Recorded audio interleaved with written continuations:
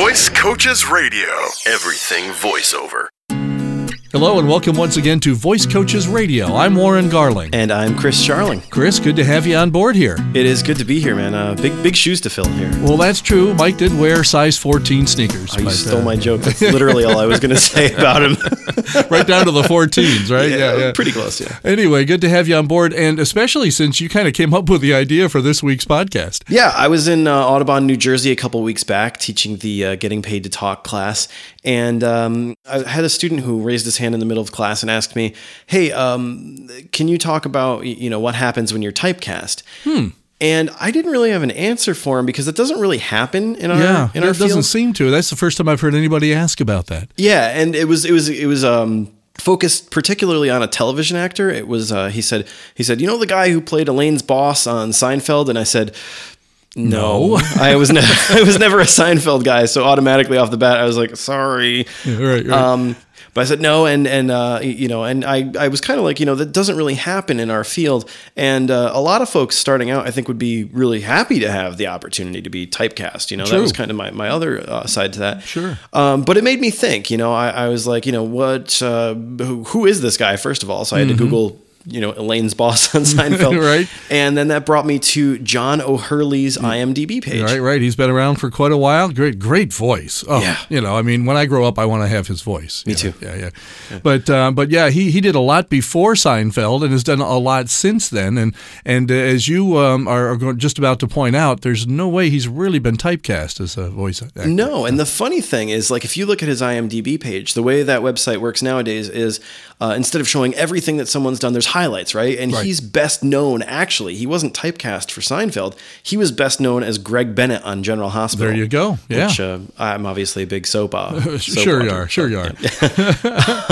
And then since then, all sorts of animation, because once again, he's got that kind of voice. Yeah, tons. I mean, he's been a favorite of our former host, Mike Spring, Dr. Doofenshmirtz on Phineas and Ferb. There you go. Recurring roles in Scooby-Doo, Marvel Superhero Squad. He plays King Neptune on SpongeBob.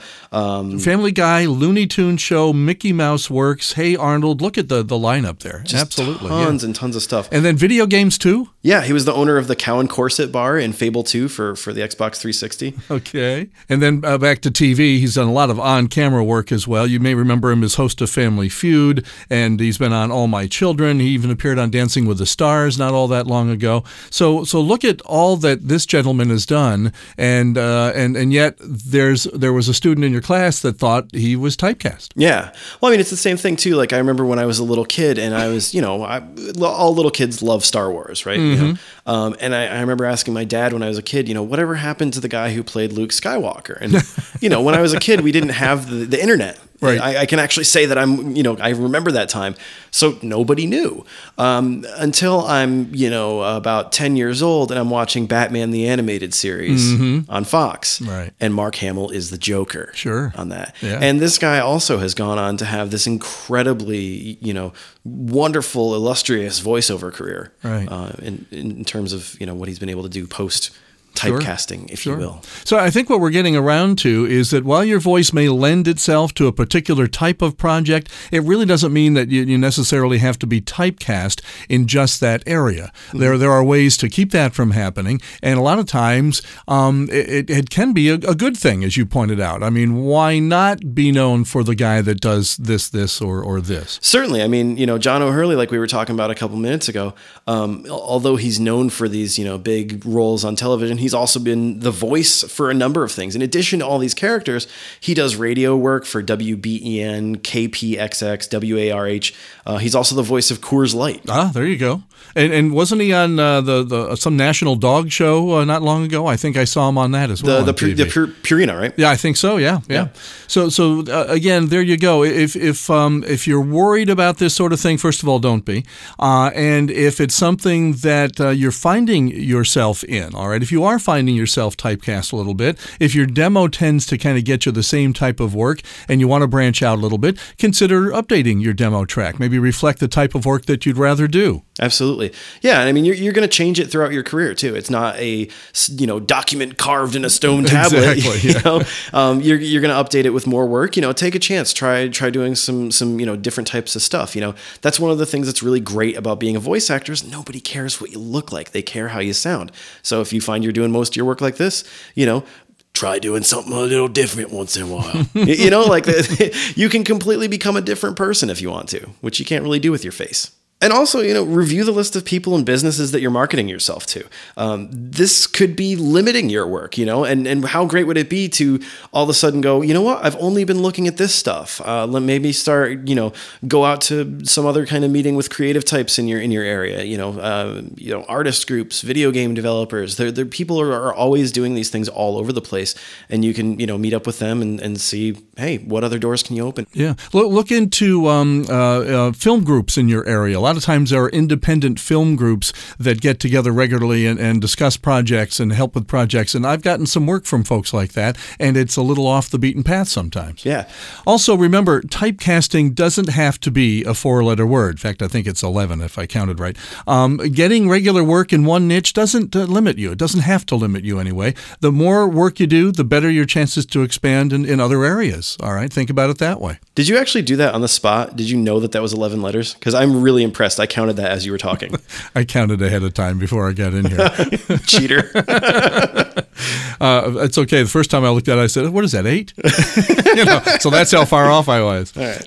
I was like, it's at least 3 letters. So, math was never a strong suit of mine. So yeah, I really want to thank that gentleman from Audubon, New Jersey for that question, because although I didn't have a snappy answer for it right there because I'm not a Seinfeld guy, it's really provoked a lot of really good discussion here around the studio. And I think one of the beautiful things that we've kind of all really, one of the things that's resonated with all of us is typecasting doesn't really happen in the voiceover field because nobody cares what you look like. It's just your voice. It's just a sound that you're creating. So. There you go. So I think that's really awesome. And again, remember, you may be doing a lot of one thing, but that doesn't mean that you have to. Look, if you find that you're having that problem of having too much work, first off, congratulations. Yeah. Second, look for something else. Branch out. Try something different that you haven't really spent a lot of time doing.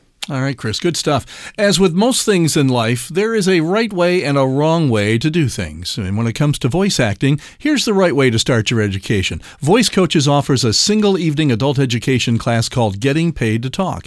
We present this class at universities, colleges, schools, and recreation programs across the U.S. and Canada, and there's a chance we'll be offering a class near you soon. Indeed. The week of April 21st, you're in luck if you're in Bel Air, Frederick, Rockville, or Baltimore, Maryland, Newtown Square, or Collegeville, PA, or Millstone Township, New Jersey. Watch for us as well in Rockland, Cortland, and Scotia, New York, and Naugatuck and Falls Village, Connecticut. If you're not in any of those areas, call us to find out when we'll be near you. 866-887-2834. Or email us at podcast@voicecoaches.com, where we absolutely love to get your comments, questions, and topic suggestions for this weekly podcast. Absolutely. And that's one of my favorite words from all time. Absolutely. I was going to say, the torch has now been passed. The torch has been passed, and I have to say it at least once or twice. It's been a deliberate thing for me not to take that. I didn't want to, completely... Well, you did okay as co-host first time through, Chris. We might even invite you back. What do you think? Absolutely. All right. Good deal. Thanks a lot. And join us again next week for another edition of Voice Coaches Radio.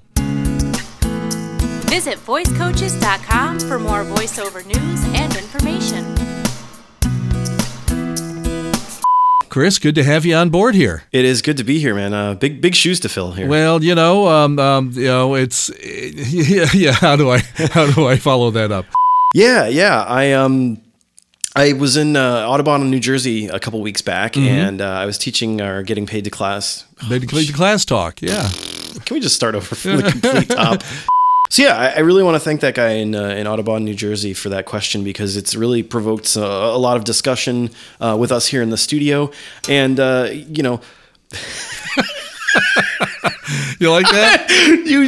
I not only hit it with my finger, but my ring. I really went all the way. Your reaction was so precious, though. It looked like you'd been electrocuted by that music stand. I'm sorry. Oh, man. That's all right. I'm going to get rid of all this extra paper. It's like I always say, 4 hands are better than 2. For some reason, I was hearing that as foreheads. 4 heads are better than 2? A two head would be like just your eyebrows being your scalp line. Okay. 4 heads. 4 heads are better than 8. There you go. It's like, your Bond. Wasn't there a Bond villain who had a really tall head? Or am I thinking of Dick Tracy? A Bond villain. Well, yeah. Well, there was a Dick Tracy that. Is it Babyface? Well, Babyface's face was just in the middle of this giant head. Yeah, exactly. There was another one that. Well, there was Two-Face. That was Batman. No, that's Batman. You're right. You're right. But all the Batman ones apparently are based on Dick Tracy ones, which I didn't know this until recently. I didn't either. Yeah.